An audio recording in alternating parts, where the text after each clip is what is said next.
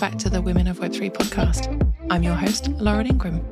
I'm also the founder of Women of Web3. We're a community that's connecting women in the next iteration of the internet. We've got in-person events, Twitter Spaces, this podcast. We've got Women of Web3 Accelerator on LinkedIn. We've also got a talent collective that you can apply to be part of, so you can get approached by Web3 employers about potential roles in crypto, DeFi, NFTs, and more.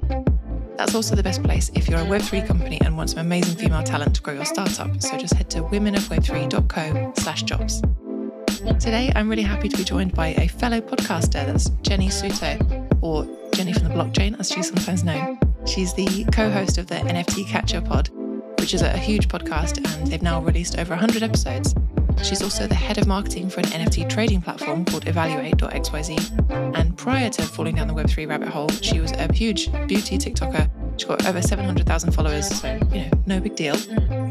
She also used to run a podcast with her twin sister called TikToks, all about growth on the platform.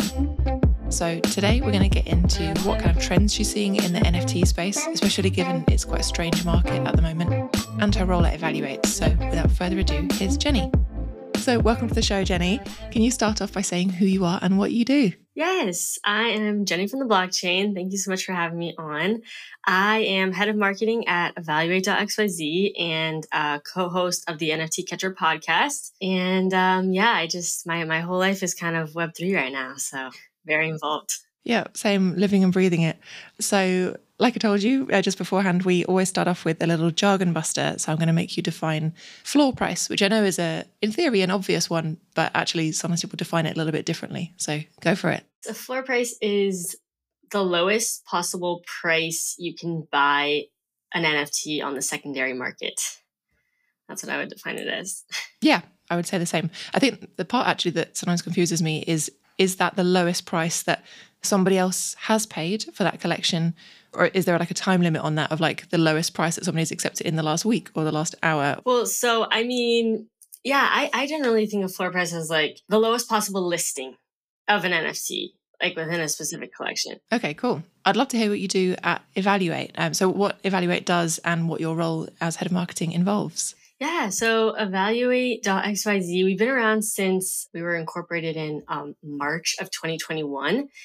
And I got hired on a month later. So I was like the first hire, came in very early on to help with socials.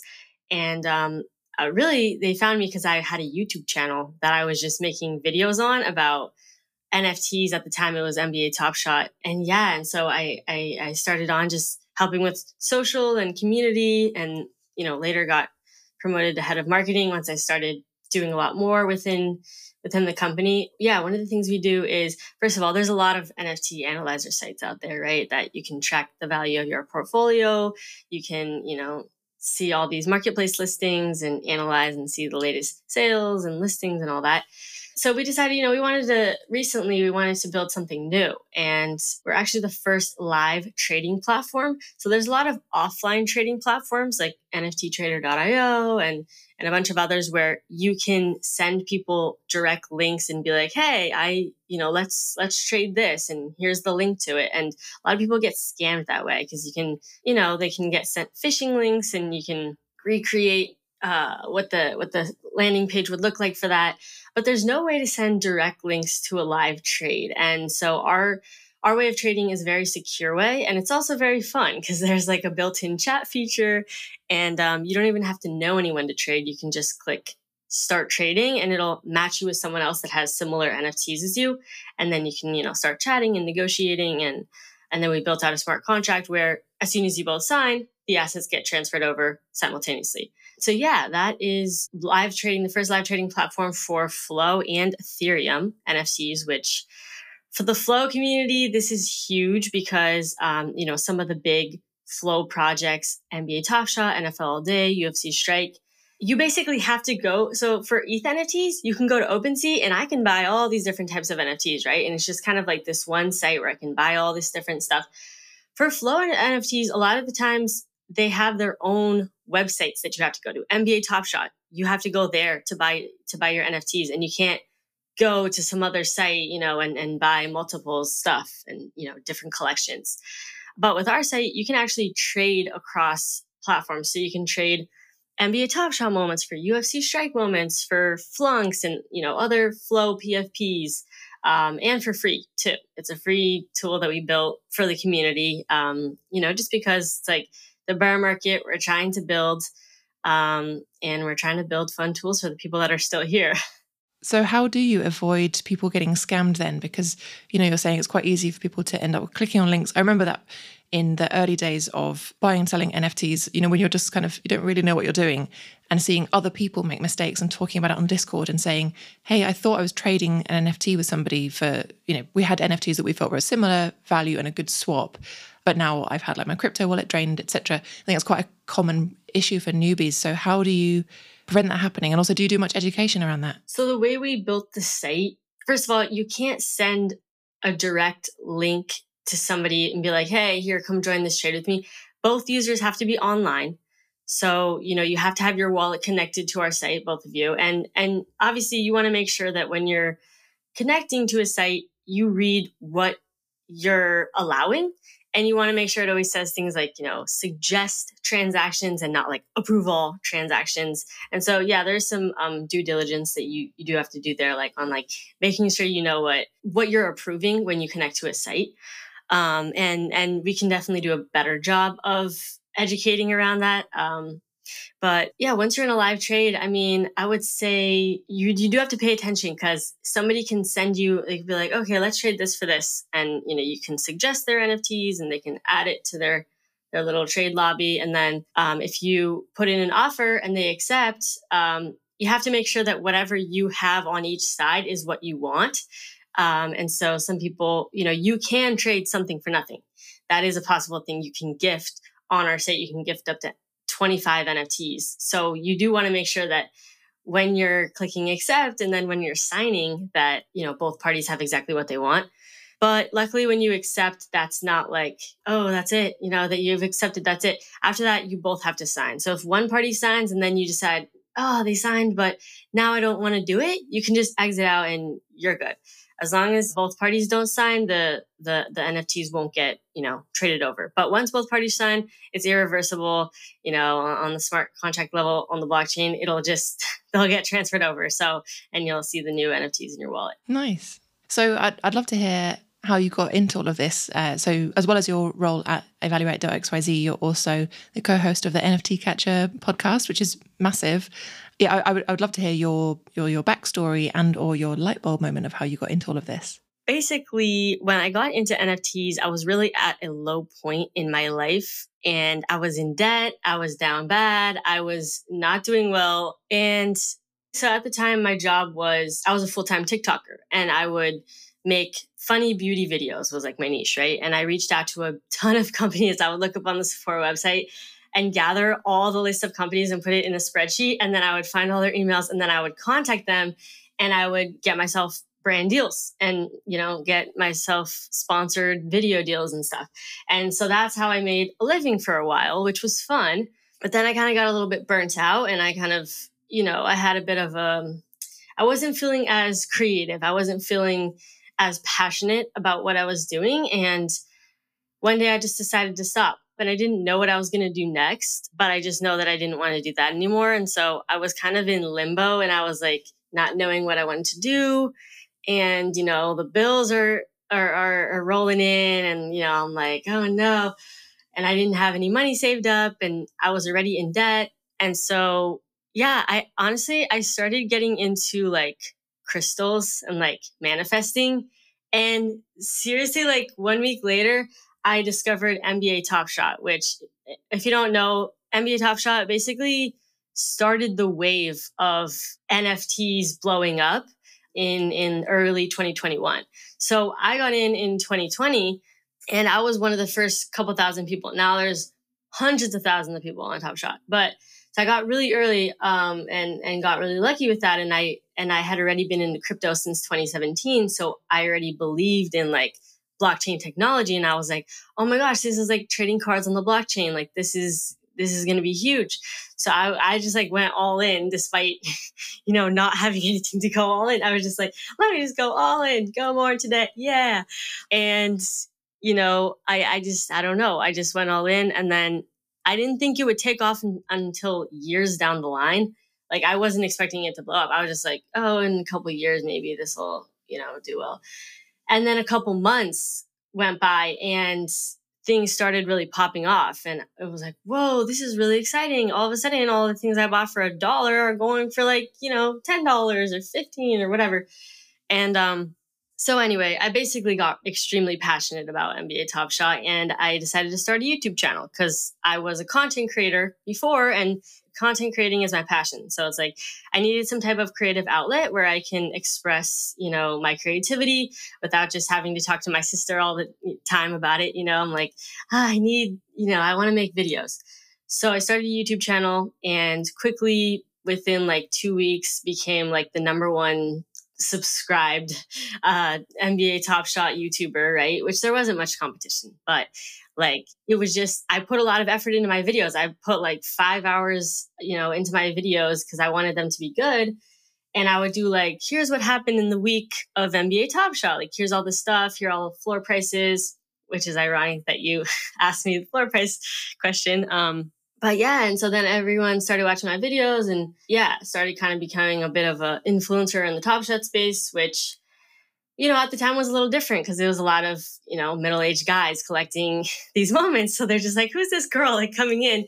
And there's even like some conspiracies that like I got hired by the Top Shot to make these videos and stuff like that.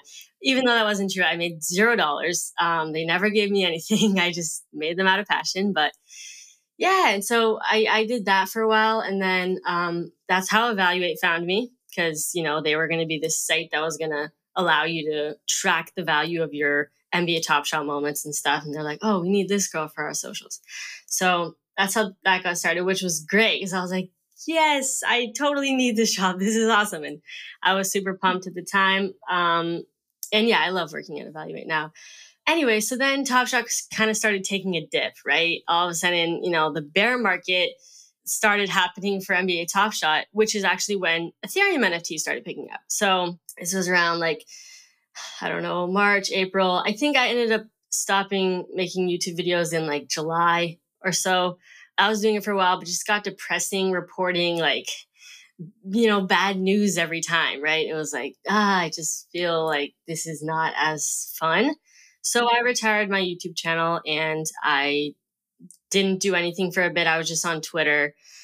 And then I tweeted out like, oh, I really want to start a podcast about NFTs in general, because I was getting more into ETH NFTs, not just Flow NFTs. And this guy, Michael Keane, my co-host now, he reached out and he was like, hey, I know we don't really know each other that well, but we do follow each other. And, my friend could be our producer. We could have this podcast together. And I was kind of like, I don't know who this guy is, but I'm willing to take a chance. So yeah, we took a meeting and we just connected. And, 100 episodes later, I think we're on episode 102 or something. It's been like since August of 2021 that we've been doing this. And yeah, it's just been fun journey since. Yeah, it's had some amazing growth in that time. Has making it evolved a lot because obviously the NFT market has changed loads between summer 2021 and now winter 2022. The market itself is probably unrecognizable, but like, has your approach to making the podcast changed much in that time? Yeah, it definitely has evolved. I mean, in the beginning, I was very adamant on I didn't want any guests. I just wanted it to be the facts on here's what happened in the week. Obviously that changed. Yeah, in 2022, we decided, okay, let's start bringing on guests. Like, let's start interviewing people. Let's change it up, not just once a week. Let's record twice a week. Let's do these interviews. Let's bring on special guests for like the Sunday recaps. And then obviously we started being a little bit more opinionated about stuff and all that. Honestly, it was kind of a combination of being at the right place at the right time. Like, I want to say there weren't too many like NFT podcasts at that time. I don't know, summer 2021. And I think I listened back to the first episode and it was like things were really blowing up. I think the Bored Ape floor was like 80th or something. And it was a good time to get in. Of course, everything was really exciting back then and prices were always going up. And now our approach, I mean, we still talk about like, what are the big things that happen? We try not to focus on the negative, but we'll obviously mention things if bad stuff happens, like FTX and all that. It's like, we obviously have to mention that because we want to keep people informed on, okay, here's what's happening in the space. And then we do have a segment where we say the floor prices of like the top 10 projects and everything. Yeah, I mean, I don't know. It's still fun for me. There's still exciting things happening in the space every week. Like you'd be surprised, when you have to kind of search and seek out, okay, what has happened? Like there's a lot of great things still happening, even though prices are, going down. What kind of NFT projects would you say are still doing well in the current situation? I know we've got like a few big name launches, but aside from that, what kind of trends are you noticing? So I feel like you've clearly got your sort of finger on the button with this stuff. Yeah. So for example, this last week, like Yuga Labs acquired 10 KTF or something. And it's like just things like that, or Doodles announcing their Doodle Putt event in Miami. And yeah, stuff less related to price, but more related to people doing things. And then I think like Pudgy Penguins is going to be in the Sotheby's auction, and Fewocious recently was at Christie's and auctioned off this piece that he did live for like, I believe it was like $200,000 or something. And so, yeah, just like things like that, where it's like, here are some things that are happening that are a little bit less related to like, oh, the price doubled in the past week. Well, this is crazy, and congrats to everyone who bought in, right? It's just more, less related to that. So how do you think people are feeling at the moment? I know there's, obviously there's been this sort of like crypto crash. And as you say, NFT prices have been going down.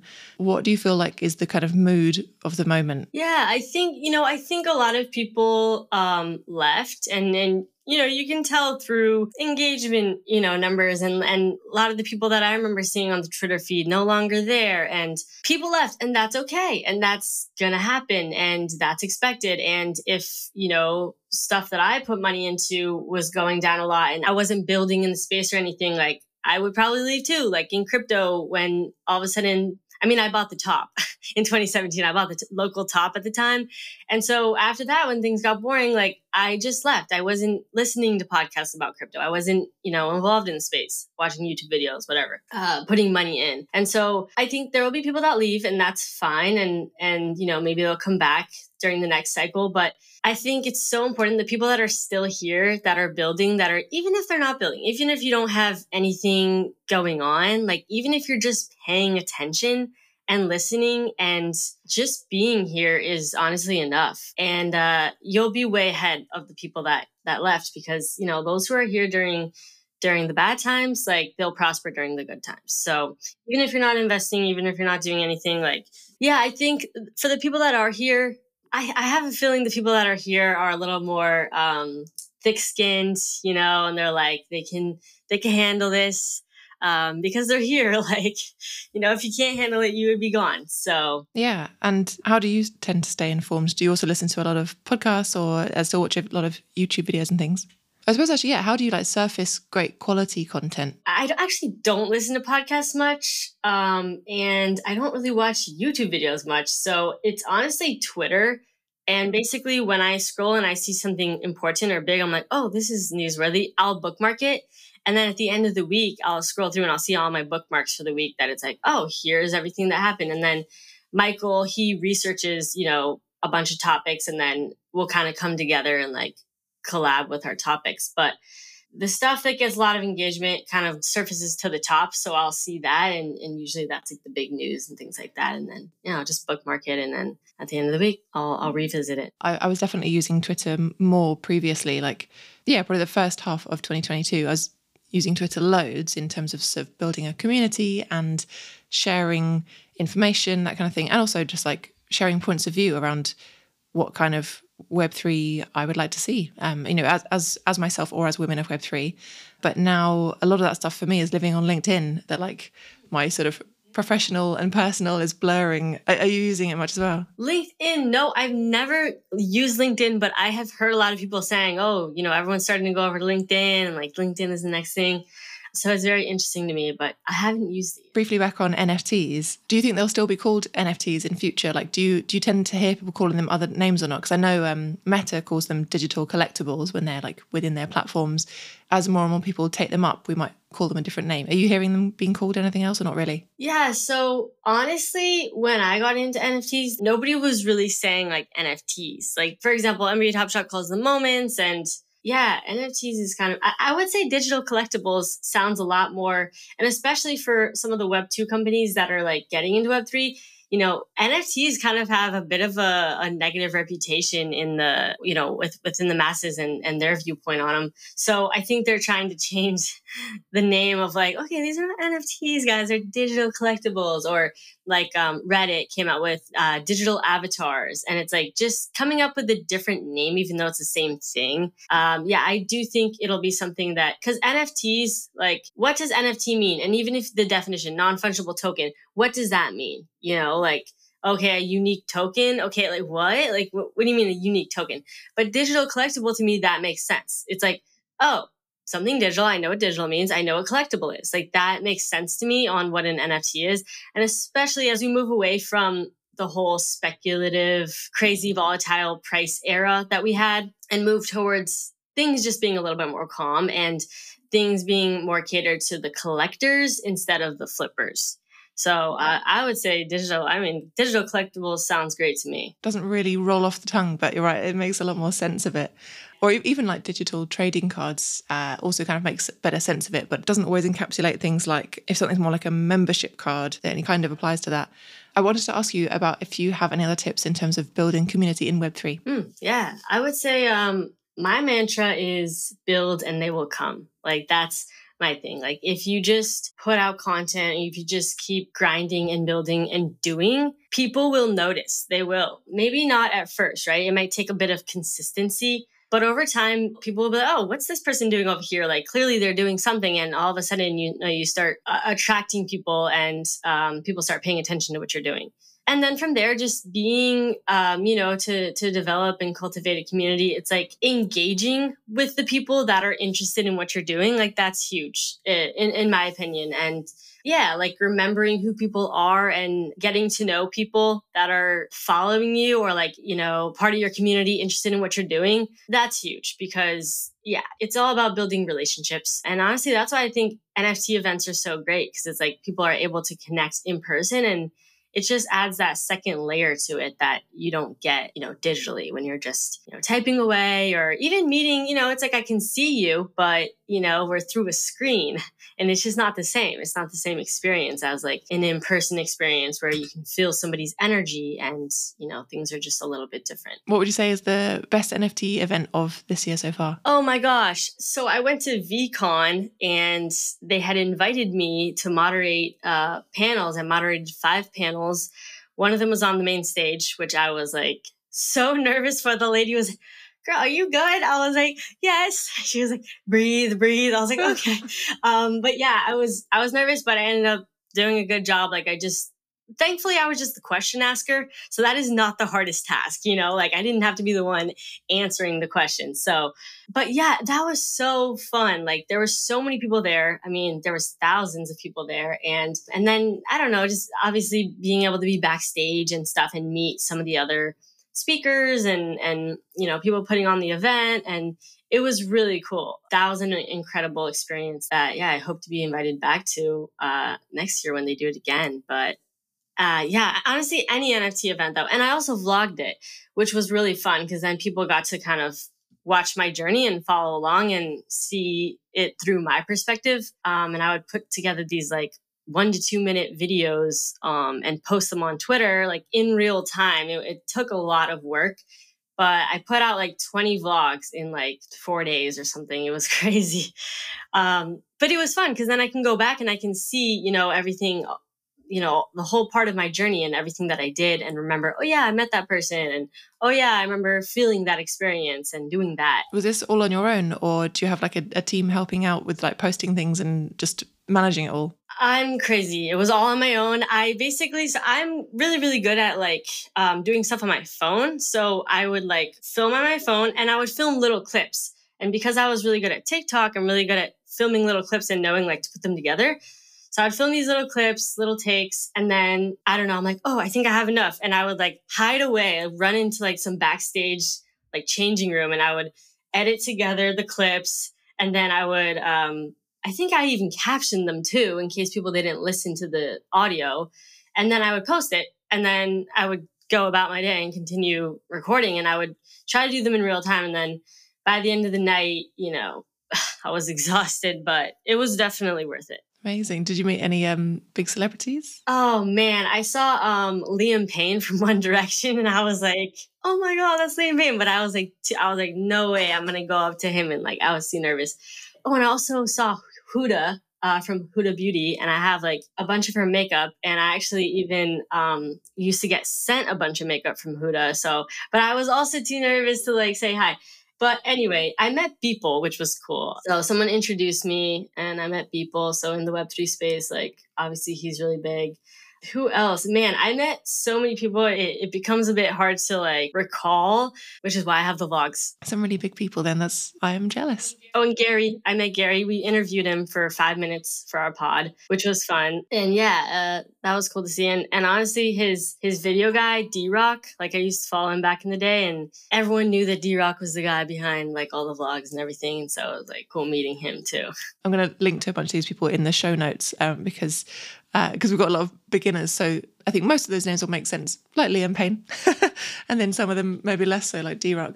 Lastly, do you have any other like tips to share with kind of like, NFT newbies, beginners in the space, whether it's like learning resources or safety tips, anything like that? I would definitely recommend trying to learn as much as you can before you jump in. But you're obviously not going to be able to learn anything. I mean, they say the best way to learn is immersive learning, which is just like doing and learning through doing. So, but make sure you have things set up correctly. I will say that. I remember when I got into crypto, it was always ingrained in me that your password should not be stored anywhere digitally, which is true for Web3 as well for your NFTs. Write it down on a piece of paper, put it in a safe or something, but do not store things digitally. Also get a hardware wallet if you're going to have valuable assets, and learn how to set that up. It's pretty easy. You can learn anything on YouTube these days. So that's the beauty of it. That's true. In a way, anybody can become an expert in this stuff. And actually, that's what's quite exciting, is that like this stuff is still so new. It's changing very quickly, but there are loads of amazing content creators out there that are sharing their learnings, including you on your podcast, and especially when it comes to women, because I know that a lot of women tell me that they've been finding this whole space quite intimidating, quite jargon heavy, and you sort of don't know where to start. In fact, that quite often is my question. They'll say, like, where do I start? Like, I don't know where to start looking, researching, learning, etc. So anything like this always really helps. So lastly, Jenny, where can people find you? You can find me on Twitter, Jennifer_Pseudo. You can find me on my podcast, the NFT Catcher Pod. You can email me, jenna@evaluate.market. But yeah, I think that's all my socials. If you want to search my old YouTube channel, Jennifer Top Shot. Amazing. Well, I've really enjoyed our conversation, so thank you for your time.